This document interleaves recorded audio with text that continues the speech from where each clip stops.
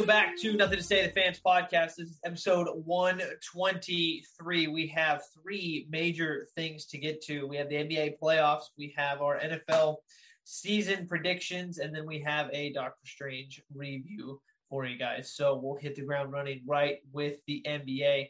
We'll start off with that Milwaukee Bucks and Boston Celtics game, which happened as we're filming on Thursday. The game happened on Wednesday.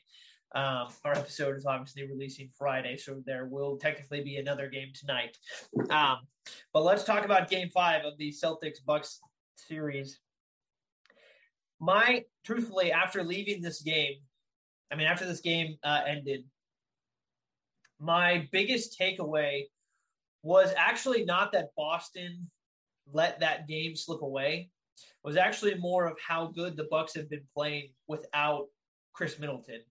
I think most teams, when you lose your second best player, obviously there should be a noticeable dip in play. I know Giannis is, in my opinion, he's the best player in the league at the moment.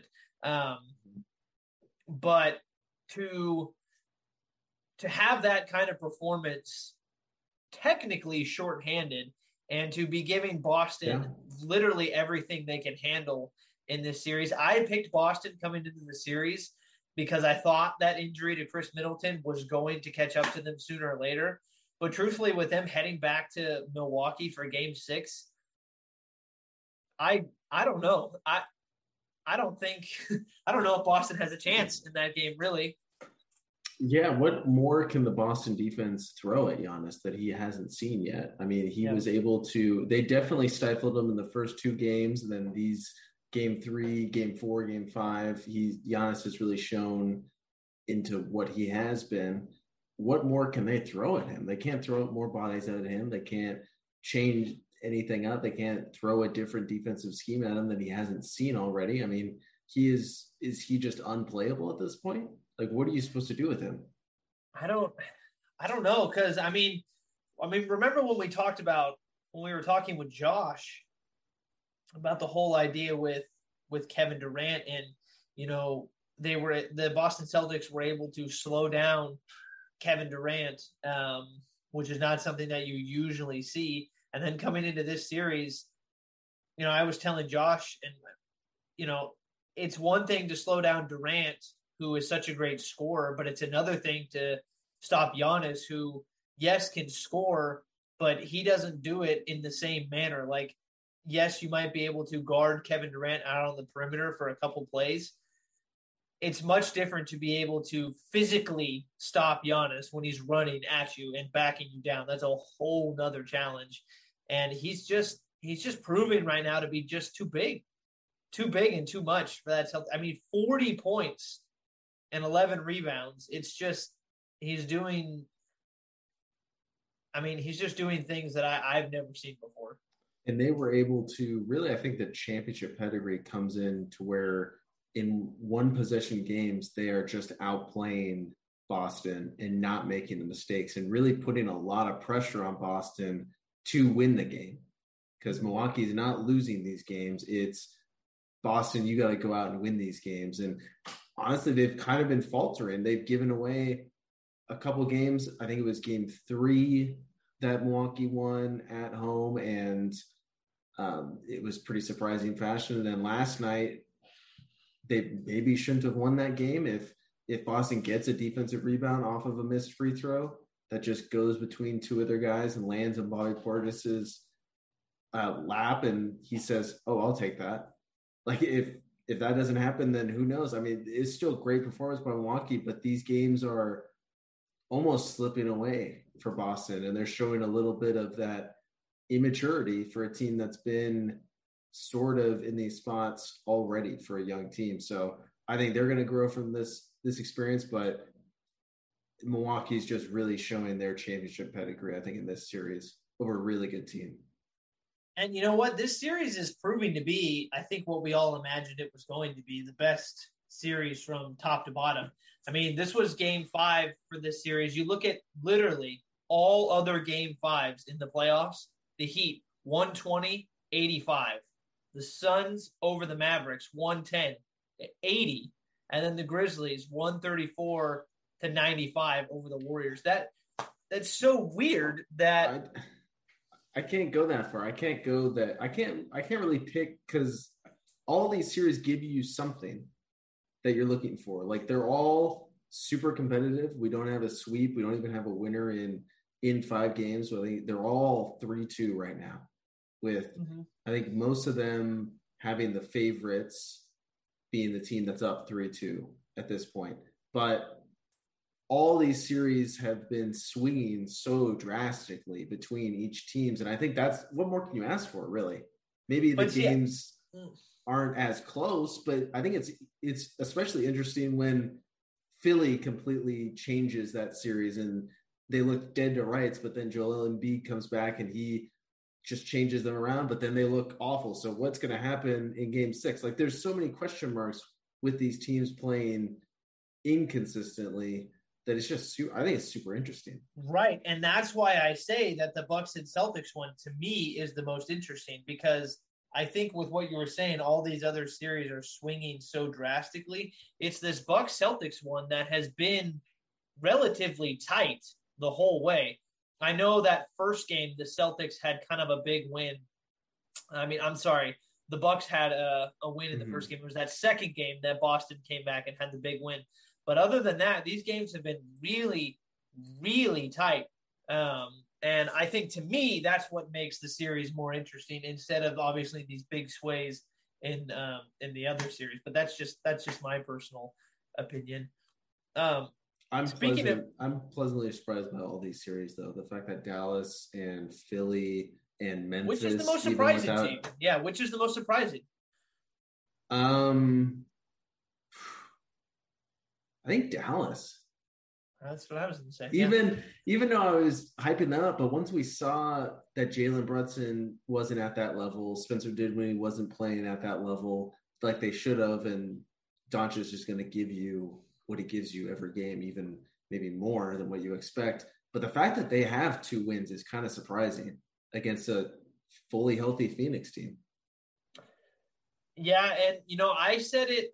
I thought that this Grizzlies Golden State series was going to be I mean, I really thought the Warriors were going to win game 5. Obviously that didn't happen. Far from it. But that first game, I mean, I go back to that first game. I go back to the very first game when the Grizzlies had that chance when Draymond got kicked out and Ja had that chance at the very end with that layup. I mean, this series could be drastically different had they won that first game. Yeah. But even so, I agree with you. I think the Mavericks won. And I don't want to say – I felt like coming into this series that felt like the most uneven of the 3 matchups, just in the sense that Phoenix had been so good all year long. They're incredibly deep. And then you have Luka and just a cast of players around him as opposed to Devin Booker, DeAndre Ayton, Mikal Bridges, Chris Paul. To me, that one felt like the most lopsided. And yeah, for them to get at least 2 wins as of right now, I think that is really impressive. I don't know if that says more about the Mavericks or more about the Suns in that sense. But I agree with you. I think the Mavericks giving the Suns all they can handle right now is more impressive. Yeah, they're playing the true underdog role to perfection. I mean, they're out shooting Phoenix from 3. I think they're like plus 60 or something from the 3-point line against a really good 3-point shooting team, and they're just putting up everything, playing through. Doncic is probably averaging like 15 seconds per possession of dribbling the ball and handling the ball every single time down. It is such a one-man show. The reason I wouldn't say Philly, which I think would be another one that's kind of surprising. That's another sort of lopsided, but we kind of knew going in without Joel Embiid that series was going to be pretty bad. But I think it's definitely surprising how well they were able to, even with a maybe 70% Joel Embiid, were able to turn that series around and win a couple games. But that series is probably over, right? Game 6. I mean, so they're playing literally as we're filming this right now. It's 21-16. in the first quarter. And I think going into this game, yeah, I would think that the Heat are going to close this out. But I thought they would have had this closed earlier. So, I mean, who knows? But I think if I were a betting man, then I would say, yeah, Miami's going to win tonight. Regardless of what ends up happening in all of these game sixes, the playoffs have been great so far. Each round has had some really compelling games, some really compelling series. These last 8 teams standing. I mean, we said it earlier. All these series are 3-2 right now. Nobody got swept. Nobody lost in 5 games. So I think as fans, that's really all you could ask for from that point of view. And it sets up a really good conference championship series too. Absolutely. I mean, in the East, let's assume that we get the Heat. The Heat going up against the Celtics or the Bucks is going to be really interesting. And then assuming we get the Suns coming out, then honestly, either the Warriors or the Grizzlies would be fascinating. I think see the Warriors without Ja. I don't. I was about to say that was the caveat. Yeah, that was the caveat I was going to add. Without Ja, the Grizzlies wouldn't be as entertaining. But if he was healthy enough to play, then that would be an entertaining series. But who knows? I mean, they just beat the Warriors by almost 40 points without him. So I actually think, if I remember correctly, I think they were they had 20 wins and 4 or 3 losses this year without him. So they're a great team even without him. But he does make that series much more entertaining from a watchability standpoint. So, well, that is our NBA playoff recap. And we hope you have been enjoying the games as much as we have. It's just been, I mean, these, like I just said, all these teams have really, really been giving us some good games. And that's just, like I said, everything you could ever ask for from a fan standpoint. Let's shift our focus a little bit to the NFL. So today, I was scrolling through social media and I found a post from CBS. They put out their division winners and wild cards for this upcoming season. And I thought it'd be a good idea to read it on the air and then also give ours for this upcoming season. So CBS, this is what they have. So from the AFC, your 4 division winners, they say Buffalo, Cincinnati, Indianapolis, and Kansas City. Those are the 4. And then they have the wild cards as Denver, the Chargers, and Baltimore. So 3 teams from the AFC West. Poor Raiders.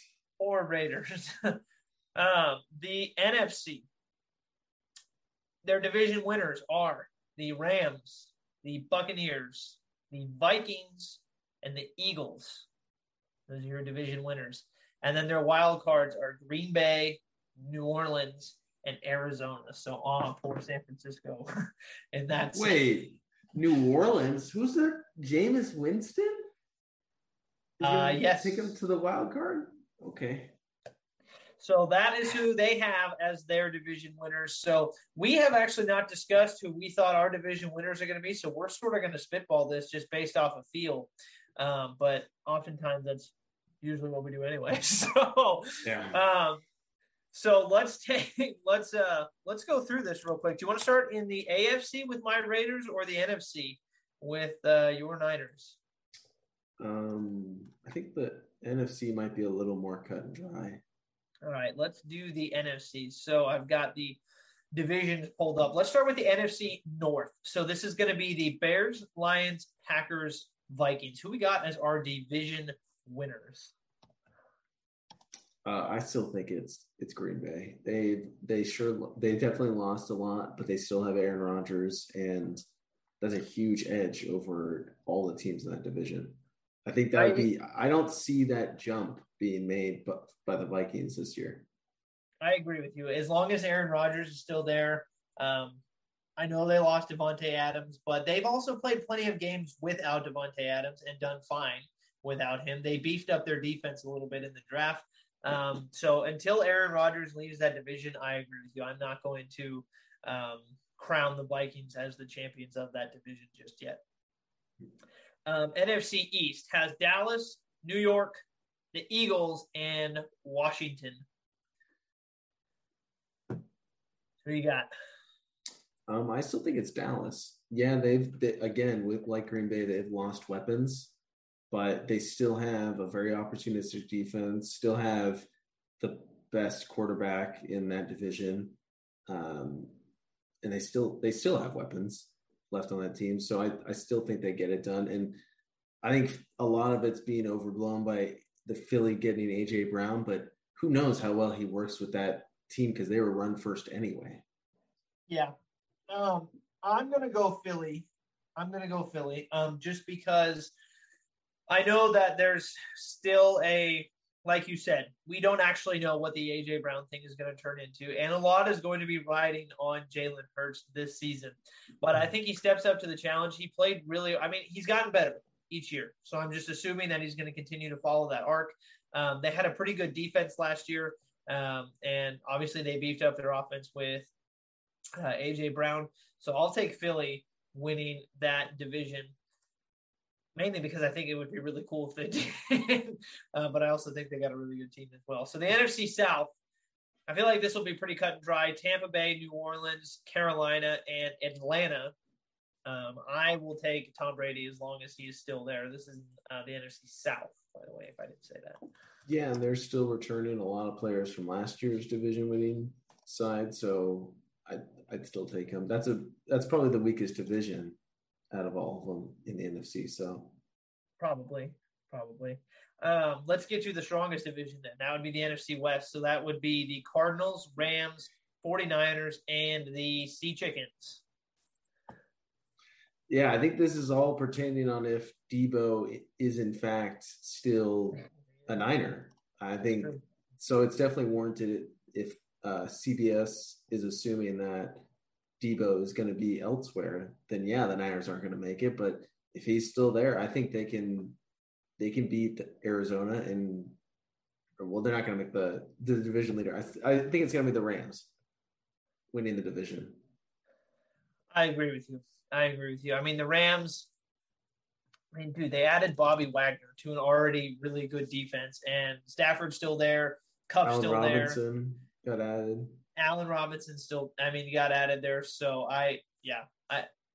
they're the Super Bowl champs for a reason. And until somebody decides to knock them off, I feel like they're going to be my pick for the next upcoming, for the next couple of seasons. All right. So the only thing that we differed on, our division winners were, we both had Green Bay, we both had Tampa, and we both had the Rams. The only thing we differed on was Philly and Dallas. I had Philly, you had Dallas. So we got wild cards. Mm-hmm. Who are your wild cards for the NFC?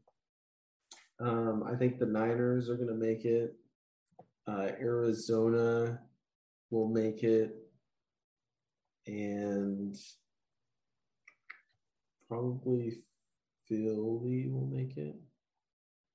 I think they're the best of the rest. So you're locking in San Fran, Philly, and who else? In Arizona. I might have just did the same teams. Yeah, I think I did the exact same playoff teams from last year. Maybe. So that can't be right. Right, because that never happens. I'm actually, the reason why I had to double check with that is because we always put these out at the beginning of each season or before each season, but I'm actually putting them on a spreadsheet so we have something to refer back to at the end of the season to see who actually got it right. I don't know why we didn't do that initially. I think we tried and then we just end up losing the sheet. So I would say that my wild cards, I would put Dallas in there. I'm going to take Arizona. And I want to say I really want to say the 49ers, but again, I do think that hinders on Debo and I do think that hinders on Garoppolo, but I think he's going to end up still being there, right? Yeah, but I don't think he'll play. I think if he's not going to, with the uncertainty of what's going to happen with San Francisco and how well Trey Lance plays if they start him and the whole Debo thing, I don't necessarily feel comfortable putting them in that spot at the moment. That might change like at the very start of the season, but if we're locking in picks right now, it's hard because the Vikings seem like they're going to be good every year, and then they're just not. No, they don't. I never think the Vikings are going to be good. They're like the exact same team every single year.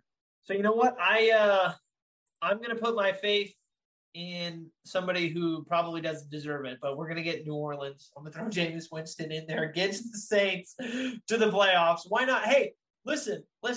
We always know that the turnaround for different teams getting into the playoffs is like drastic every year. So it's pertaining on injuries, though. If we're just going off of teams on paper. Oh, yeah. Yeah, definitely. All right, so your playoffs in the NFC would be Green Bay, Dallas, Tampa Bay, the Rams, San Francisco, Philly, and Arizona. And I would have Green Bay, Philly, Tampa Bay, Dallas, and Rams, and then my wild cards would be Dallas, Arizona, and New Orleans. So let's move to the AFC. Let's go to the AFC North. This would be Baltimore, Cincy, Cleveland, Pittsburgh.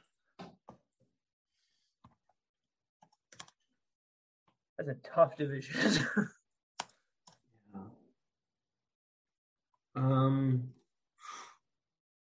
If Deshaun was guaranteed to play every single game this year, I would feel much more comfortable picking Cleveland, but since I don't know. I didn't even think about that. I'm going to take Baltimore. Baltimore to win the division. Yeah. I think they're loaded roster-wise, and I think with a healthy Lamar all year, they'll bounce back. I think that was their division to lose last year, and then injuries just totally derailed that team. I definitely think they're going to get in the playoffs. I'm going to stick with Cincy, because I think they address their offensive line issues. They still have Burrow. They still have their whole offense.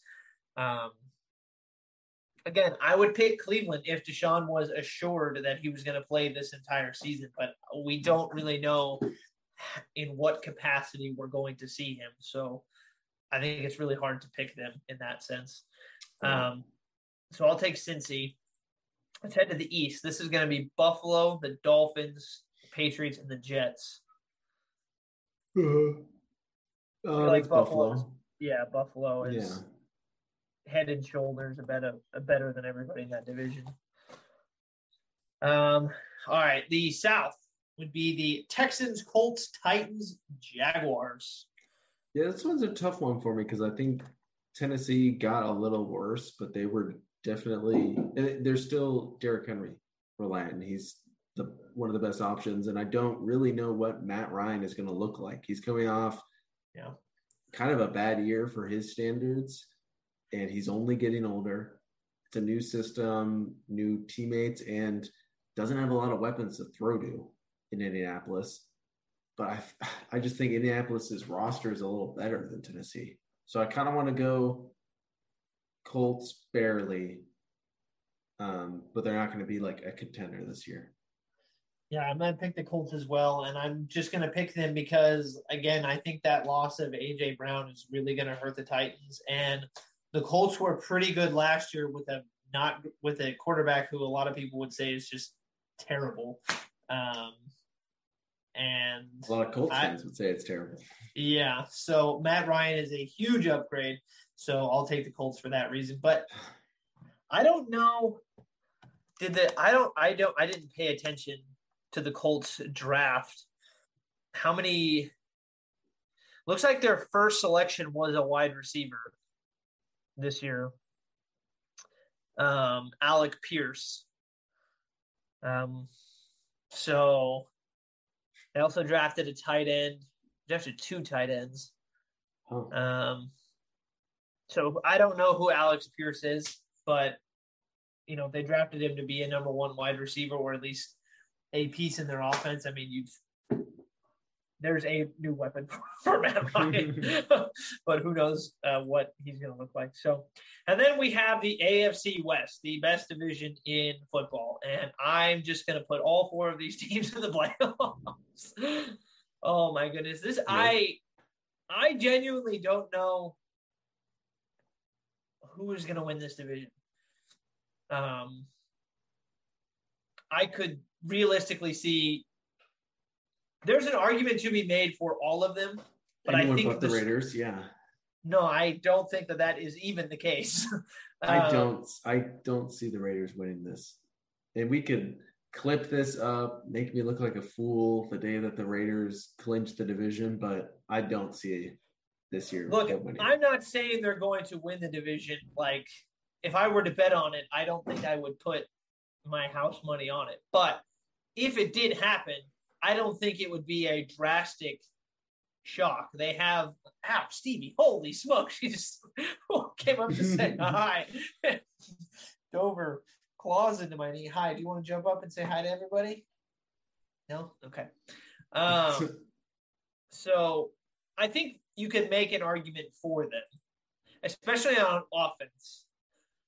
Their defense is going to be the thing, again, every year that is either going to propel them forward or hold them back. But their offense might be the best from top to bottom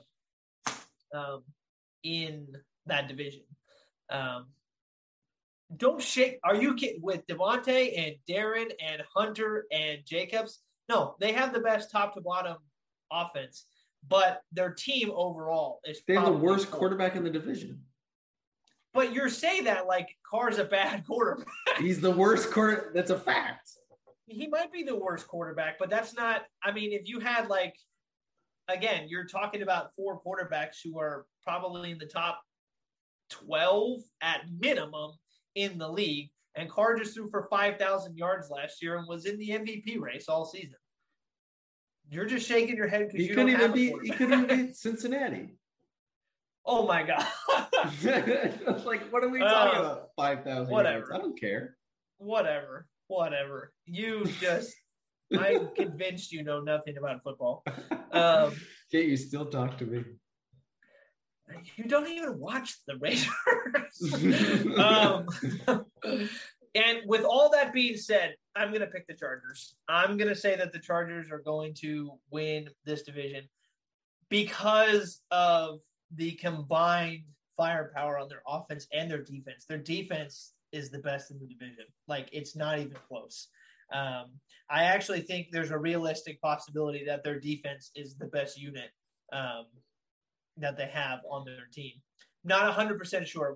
We do have to see how all the pieces come together. But with the names that they have, it'd be tough to bet against the Chargers because if their offense stumbles, you'd like to think that their defense would probably be able to pick it up. I don't feel 100% comfortable with it, but I feel like the logic is there to pick the Chargers. So I'm going to pick the Chargers to win the division. So this should be a pretty easy conversation then because I was going to pick the Chargers anyway. But I think I have a little more hesitancy about them because I got to see the scheme and what they're running because they had names last year and that defense really underperformed with some good players on the team. And yeah, they're adding a couple all-pro type players to that team, but I still got to see how they mesh and play as a unit.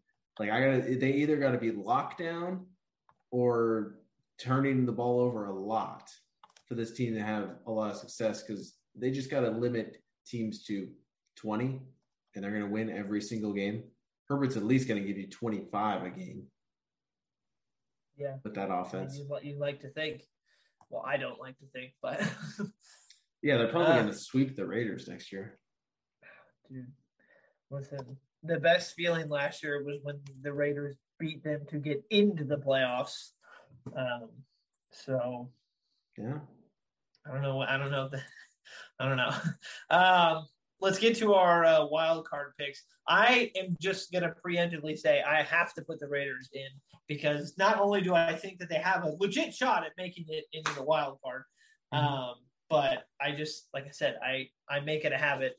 I've made it a habit since the beginning of the show to always ride with my guys. So I'm just going to preemptively put them in there as one of my wild card picks. Yeah, I'm not going to pick them. I think that it's unfortunate that they're going to be the fourth place team in that division. And I don't even like Denver that much. Really, I think they're way too overhyped at this point. I wouldn't even. I don't like the Raiders. I don't really consider them winning the division either. Mm-hmm. But they're going to have a fourth place team schedule, which I think is pretty huge. They're going to have some easy opponents where they can beat up on and survive in the division enough to get in through a tiebreaker over the Raiders. I could see that. Yeah. I believe the NFL schedule has already gotten released, and I believe the strength of schedule for each team has also been put out. And I think, I got it right here. Yeah, so the 49ers have the fifth, are tied for fifth for strength of schedule, but the Chiefs are tied for fifth. The Raiders are tied for seventh. The Chargers are 10th, and the Broncos are 15th.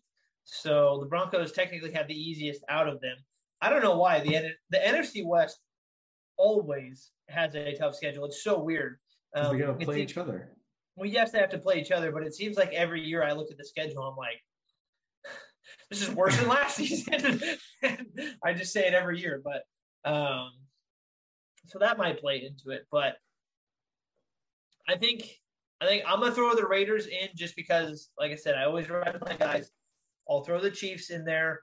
And I want to say Denver, but I'm not going to put all four of the AFC West teams in the playoffs. I won't do it.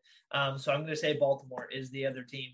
And I would say Cleveland, but it's so tough too, because for the teams who aren't going to win their division, I mean, you're still going to need 10, 11 wins as a wild card in the AFC West to even make it in. I mean, when you have Cincy, Buffalo, the Chargers, the Chiefs, Baltimore, Patriots, the Raiders, the Colts, even the Patriots. Browns, like you said. The Browns. No idea what they're going to look like. The Steelers have a good roster. It's going to hinge on Trubisky. But Miami. if he plays relatively well, then the Steelers could be – they may not be like a legit threat per se, but they're not going to be an easy out by any means. I'm not going to say the Jets are going to be that great, but they got better. Miami got better. Jacksonville got better. So there are some softer teams in the AFC, but those softer teams, quote unquote, did get better. The Jets had the best draft of any team in the NFL. That was the consensus coming out of the draft. Not going to say they're going to win 15 games, but every team, it feels like an AFC has gotten a little bit better, maybe minus the Titans, but the Titans were the number one seed in the AFC last year. So yeah, the Chiefs and Titans probably got a little worse, but they're still respectable. I think it's safe to say the Texans, Jaguars, and Jets probably aren't going to make the playoffs. Yeah. And every other team might have a legitimate shot to make the playoffs, which is super crazy for a whole conference. Yeah. Who you got as your wild cards, with that being said? I think I just said when we were talking about the Raiders that I'd take Denver, but now that I think about it, I don't even think I can take Denver in there because Bengals have to be in. Okay, I'll put Cincy for you. Chiefs have to be in until proven otherwise, and then it's like Titans. Titans. What's the strength of schedule for the Titans this year? It's probably pretty tough.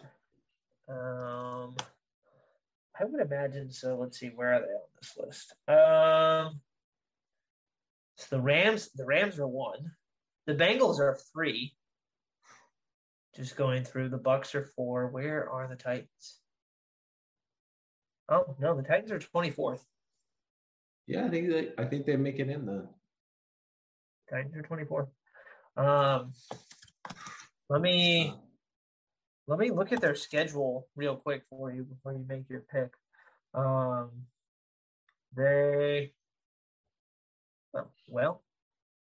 guess they don't. Guess I don't have it up on Google. Okay, so here you go. They play Oh, well, they actually play the AFC West. Ooh. um, they play the AFC West. They play the NFC East. They have Green Bay thrown in there. Anybody else of note? Yeah, so their home opponents are Denver, the Raiders, the Cowboys, the Giants. They play the Bengals. Indianapolis would be a tough game. Kansas City, all the AFC West teams, Buffalo, Green Bay. Yeah, I mean, I think what's hurting their schedule in terms of strength of schedule is they have the Jaguars twice. They have Washington. So they've only put the. I can only find 3 games for the Niners, so I don't know if all the games have been leaked. I thought only the primetime schedules got leaked. I think they're not out on Google, but I think on the team's websites they're there. But you got your last pick. What's your last pick? I thought I just said the Titans. Oh, you're locking it in. Okay. Yeah, why not? All right. So AFC predictions for Sam will be Baltimore, Buffalo, Colts, Chargers, and the wild cards are Cincy, Chiefs, and the Titans. And mine are Cincy, Buffalo, Colts, and the Chargers. And then my wild cards are the Raiders, the Chiefs, and Baltimore. So lock it in. Those are our picks for the upcoming season. All right. Last thing that we are going to do on this episode, we are going to talk about the newest Marvel movie that just came out since we both saw it. That would be Doctor Strange in the Multiverse of Madness. We don't have to spend a ton of time on it per se. There's a lot that we could say about it, but we'll probably only spend about 5-10 minutes talking about this. Sam, reaction to the newest Marvel movie. Give me your thoughts. Underwhelmed a little bit, I think is what I'd say, because it might not have been fair to the movie, but based off of the trailer and based off of the trend that Marvel was going in, I think both of us expected this movie to be absolutely nuts. Like one of easy top 10 Marvel movie that they've put out. And it wasn't that. I think it's probably in like a 20 range for me. I would have to like look at a list of the movies that come out from Marvel, which is no shame. I mean, Marvel comes out with some great stuff. Like I think Age of Ultron is a middle of the road Marvel movie, right? I think Age of Ultron was probably better than Doctor Strange 2. I don't know.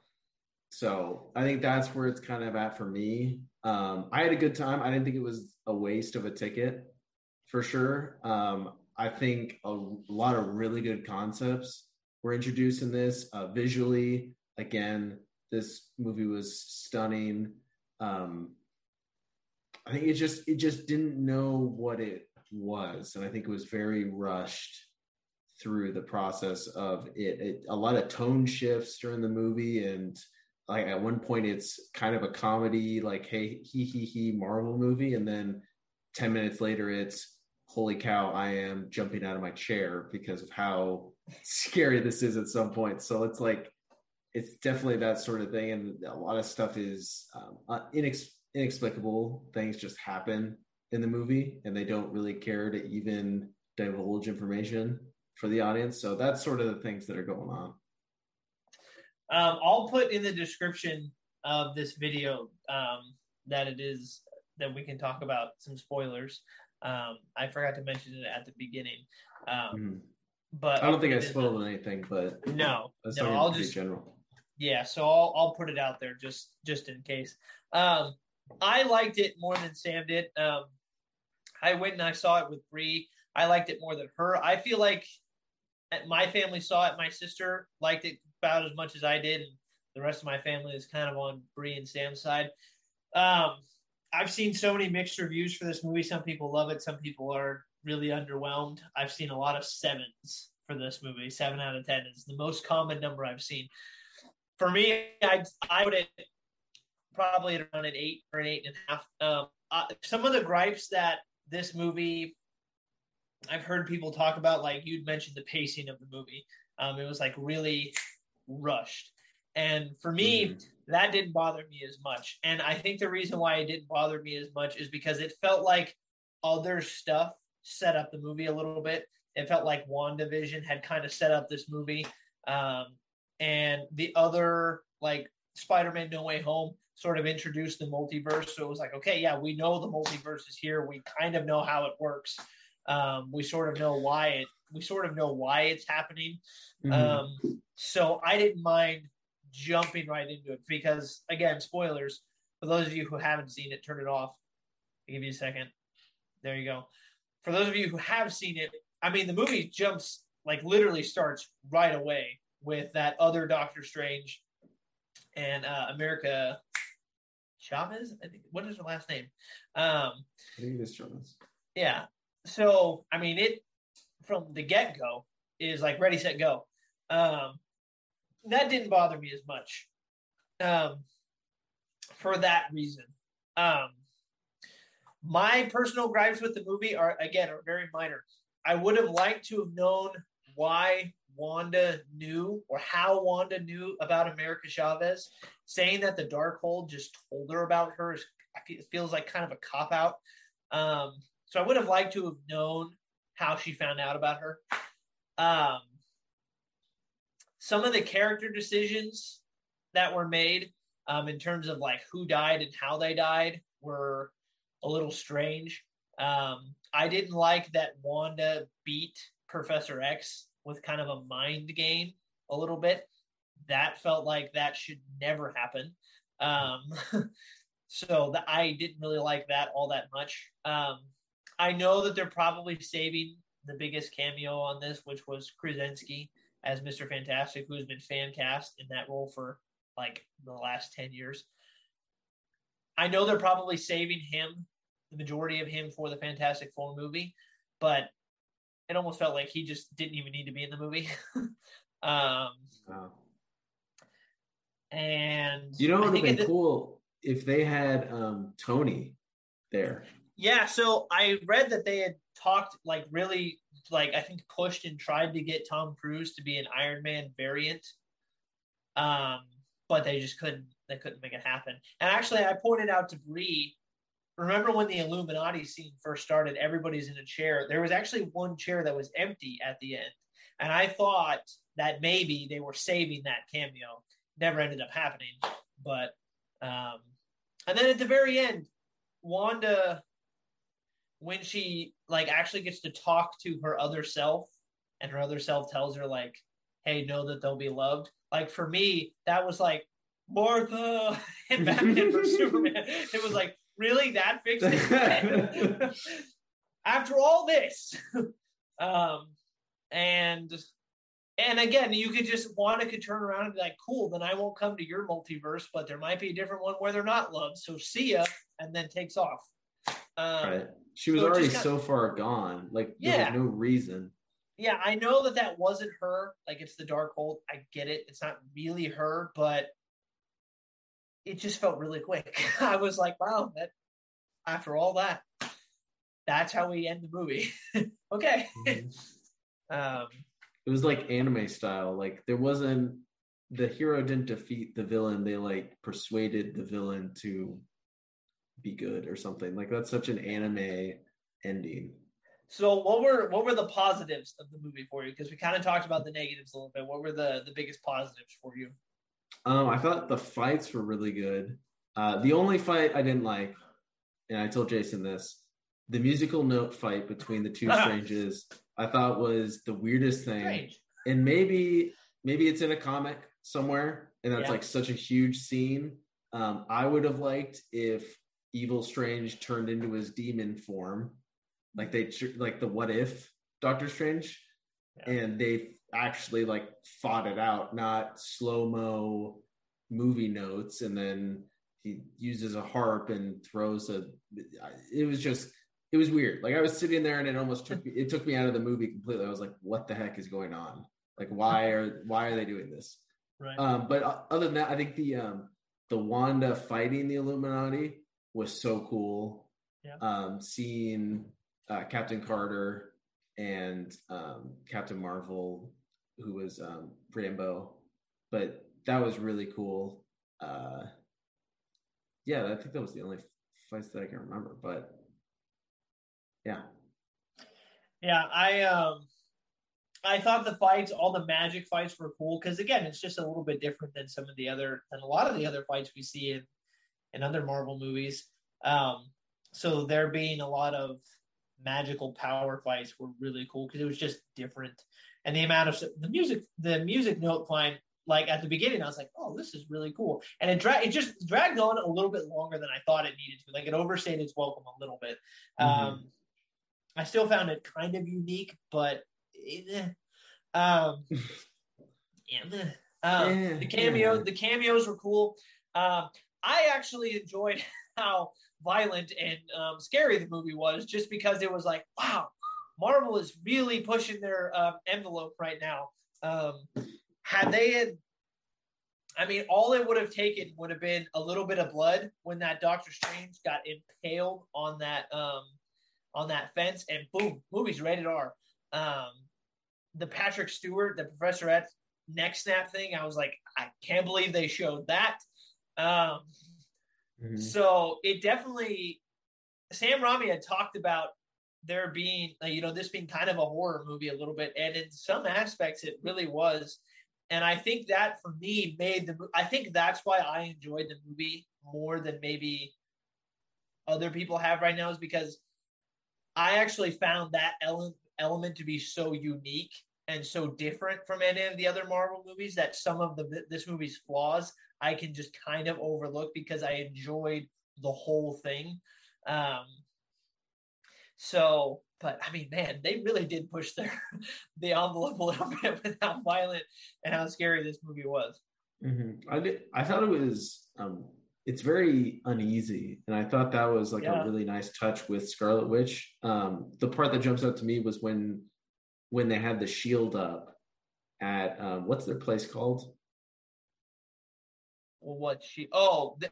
At Doctor Strange, the Sanctum place. I don't remember what it was called, but I know what you're talking about. Right, and she whispers in the dude's ear and like appears behind him, and like there's no music, no sound behind that. It's just her like whispering creepily into that dude. Crawls out of the mirror too, like a few minutes later, right? Like in The Exorcist almost. Yeah. That's what it reminded me. It was like, whoa, this is kind of freaky.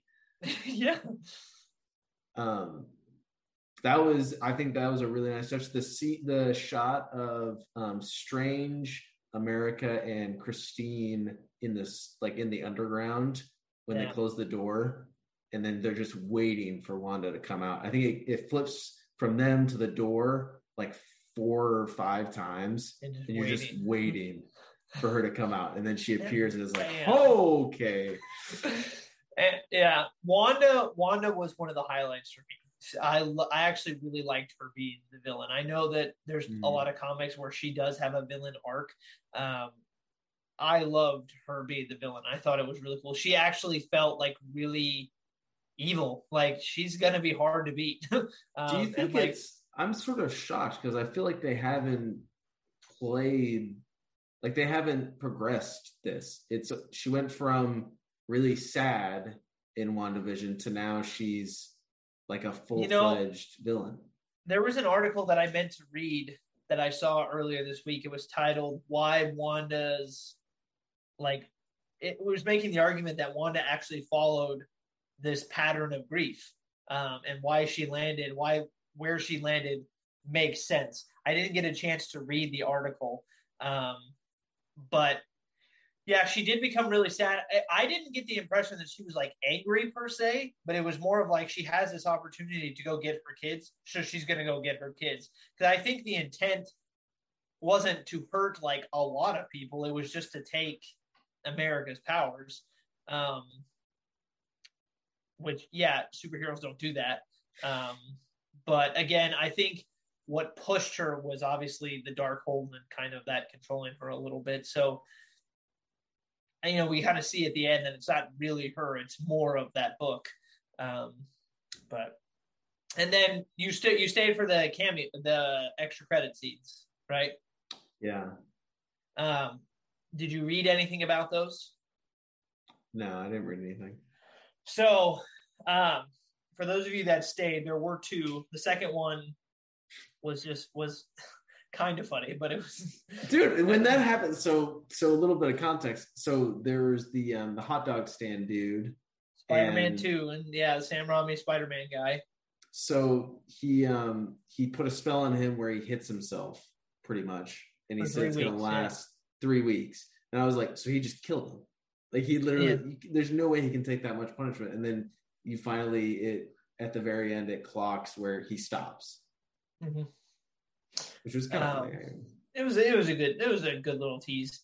The first one was major casting news that Charlize Theron is in the MCU. I didn't know who she was. They didn't say who she was. And also Doctor Strange having the third eye was also huge as well. So Doctor Strange might be a bad guy going forward. Who knows? But so Charlize, she practices magic. She actually, I read an article about who she was. She practices magic, more of like dark magic. Her character? She's not. When you said Charlize does, so I was thinking the actress herself practices magic, like does card tricks and everything. Oh no! You said dark magic. Her character. She's really into it. Yeah, her character. This is a passion project for Miss Throng. Her character practices dark magic, and in the comic books, she actually is an ally to Doctor Strange. And so 3 things. She's an ally to Doctor Strange. 2, in the comic books, they actually end up falling in love. And they end up Christine. Together. Yeah. Maybe she could transform into Christine. I don't know. That's only on Saturday nights. Yeah. And then the third one is, if you'll remember, in the first Doctor Strange, who the big bad guy was, it was Dormammu, I think was, or Dormammu. She is actually his niece. So how does that work? How does that? I don't know. Reproduction work. It was either he looked like a pretty big cloud thing. It was either they're related. It's either his niece or his daughter, either or. I don't quote me on it. So what's the it's not Morbius, it's Malbus. What's his name? The dude that he hand-to-hand combats? Who's like his friend, but not his friend. I know who you're talking about. Are they ever going to pay off the fact that he turned into a villain in the first one? I have no idea. Oh, right here. Here you go. Clea is her name, or Clay. Clea, Clea. Or Clea. Says, is Doctor Strange's new MCU love interest, confirms multiverse writer. Oh no, a new woman a new participant has entered the MCU. Does Doctor Strange turn heads from Christine? Find out next week. Yeah. MCU love match. Watch it. So I'm trying to figure out what her relationship. Oh yeah, here you go. Yeah, the niece. She's his niece. So there you go. Okay. So there you go. Give me your final ruling on Doctor Strange out of 10. I'd say it's probably like a 6. 6. Okay. I'm gonna say 8.5 was mine. So. Okay. I want to kind of tier that movie, right? Like, where would you put it in the MCU? Where I put it in the MCU? Like in what area, right?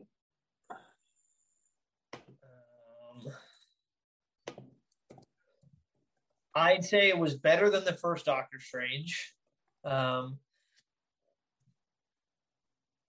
It was. I'm looking. Do you want to just rank them based on the Phase 4 movies, like the newer ones? No. Or are we going all time? I'm just saying all time. So there's 28 movies now. And it's pretty middle of the road. It was better than, what are some middle of the pack ones? I would probably lean towards, it was better than the Ant-Man movie. It was better than the third Iron Man. It was better than the first Captain Doctor Marvel? Strange. It's better than Captain Marvel. Do you think it's better than Ant-Man? Yeah, I liked it more than Ant-Man. Better than the first two Thor movies. You know what? The perfect middle of the pack Marvel movie for me was Guardians 2. That was like middle of the pack for me, and I liked it more than Guardians 2. Really? Yeah. I don't know how much higher I would put it, but I feel like we just got fan service though, and that's what kind of swaying this for me because, the quality's there. It's way better than the Eternals that just came out. Oh, yeah. I think it's better than Black Widow, but I think it's propelled. It has something that those movies don't, in that it has a John Krasinski cameo as Mr. Fantastic. It has a Professor Charles Xavier cameo with Patrick Stewart. I think I liked it more than Shang-Chi. I'm willing to admit that movie is probably better, but I enjoyed my time with Doctor Strange more. A lot happened in it, but then okay. So this to me is like, if we're comparing two teams, we're a sports show, so this kind of works. If you're comparing a team that's not expected to do anything, and then they kind of contend for a playoff spot, that's a success. But then if you have a team that's got all these pieces that should be contending for a championship, but barely makes the playoffs, you're looking at those two things way differently. One's probably considered a failure. Context. Yeah. Right? And the other is like a success. So for Shang-Chi, it's an origin story. They're working with a bunch of characters that have never been introduced and yada, yada, yada. And Doctor Strange 1 came out in 2016. So we're working with 6 years. Characters we all know, yeah. Right? And then all these cameos, right? Like, it should be a top 10 movie, and then it definitely isn't.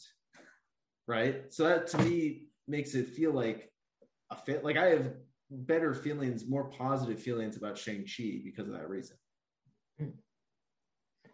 I don't know how far out of the top 10 I would put this movie for me. It's not nearly anywhere. I'd probably put it in the top 15 Marvel movies ever made. It's definitely in the top half of the movies they've made. I think Guardians 2 is better. Infinity War is definitely better. Infinity War Infinity War is their best movie. Strange 1, I think, is it's probably better than Strange 1. Winter Soldier is definitely better. Civil War is definitely better. Far From Home, Avengers 1, Guardians.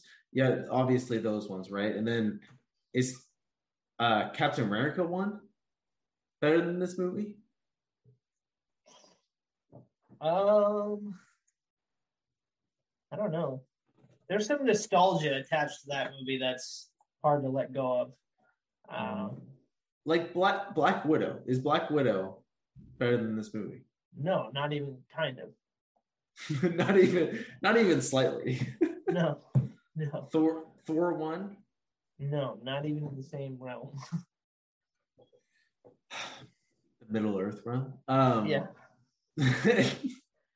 No. I don't know, man. I think it's definitely middle of the pack. Like, it's better than your Thor 2s and things like that. Thor 2's at the bottom of the list. And Eternals, but it's not even touching the big stuff. Yeah, but the ones that are near the top are like immovable almost. Like Winter Soldiers, like you can't knock that off. Or Infinity War, you can't knock the first Guardians, you can't knock that off.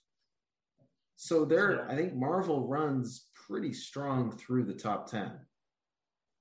Yeah. So I've got the list I think we looked at before was Rotten Tomatoes. So they have Black Panther 1, Endgame 2, No Way Home 3, Iron Man 1, 4, Ragnarok 5. They have Shang-Chi up at 6, which I guess maybe shouldn't be that high, but then they have Homecoming 7, Guardians 8, the first Avengers 9, Far From Home 10, Civil War 11, and Winter Soldier 12. And then you get Winter Soldier is 12? Okay, but it's somewhere in the top 12 for sure. I think we can all agree about that. I think all those movies deserve to be in the top 12. And then you get to the realm of where you're arguing where Strange into the multiverse is. And I think that's kind of a disappointment for that movie. Well, whatever anybody ends up thinking of this movie, one thing for sure that it accomplished is it set up a lot. And I read something the other day that was talking about Marvel was meeting either soon to plan out the next 10 years of Marvel movies. Mm-hmm. And speaking of 10 years, one of the payoffs that we got watching that movie was the trailer for Avatar 2, which I think we've waited 10 years for. I went to the movies with a friend, and I looked at him and I was like, did that trailer make any sense to you? I think I have to rewatch Avatar about 3 more times. You know what? So Bree loved that first Avatar, and I did too. And then this will be the last thing that we do before we end the episode. Long episode, everybody. Longer than we've had in a while. Yeah.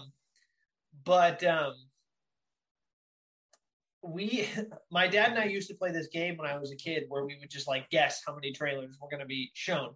And Bree and I do that from time to time. And I guessed that there were going to be 6 trailers, and she guessed 7, and then kind of went back and forth. And then the 6th trailer was Thor. And I looked at her, and we both were like, okay, it's going to be 6 because they're going to finish with a Marvel movie, right? It just makes sense that they're going to finish with Thor in front of Doctor Strange. So Bree, as the trailer has 15 seconds left, gets up and goes to the bathroom. She's walking out. She turns, her back turns, and I'm just kind of looking around the theater. And then the green screen pops up for the trailer. And I was sitting there. I was completely confused. I was like, I cannot think of a movie that would be in front of Thor for a Marvel movie. That doesn't make any sense to me. Mm. And then boom, Pandora shows up, and I was like, my mouth just dropped because I had completely forgotten. I had read somewhere that the trailer was going to preview in front of this movie, but it had totally left my mind.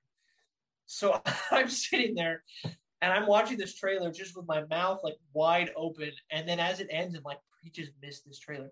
Literally, as the last frame of the trailer ends, she comes walking around the corner, and I was like, oh my God. And she sits down, and I'm like, you're going to be so mad. Why? There was another trailer. For what? Avatar. And she was like, son of a bitch. And it was the next morning that the trailer got released to the public, and I came running into the bedroom because she had just woken up, and I was like, the trailer's out, you didn't miss it. So yeah, I'm gonna have to watch Avatar again before that movie comes out. Yeah, I don't think there's an impossible task for that movie to live up. Avatar 2. We'll see. Never say never. I think it's impossible because that Avatar 1 was huge. Well, it was the biggest movie of all time, and then eventually got beat. But all right, well, apologies for the long episode. It's longer than anything we've done as of recent, but hopefully it was entertaining. I felt like we covered a lot of good stuff on this show. So, everybody, have a wonderful week. Have a wonderful weekend. Enjoy the NBA playoffs, and we will see you all next week. Speaking of which, what's the score? Peace. I think that's a pretty good end.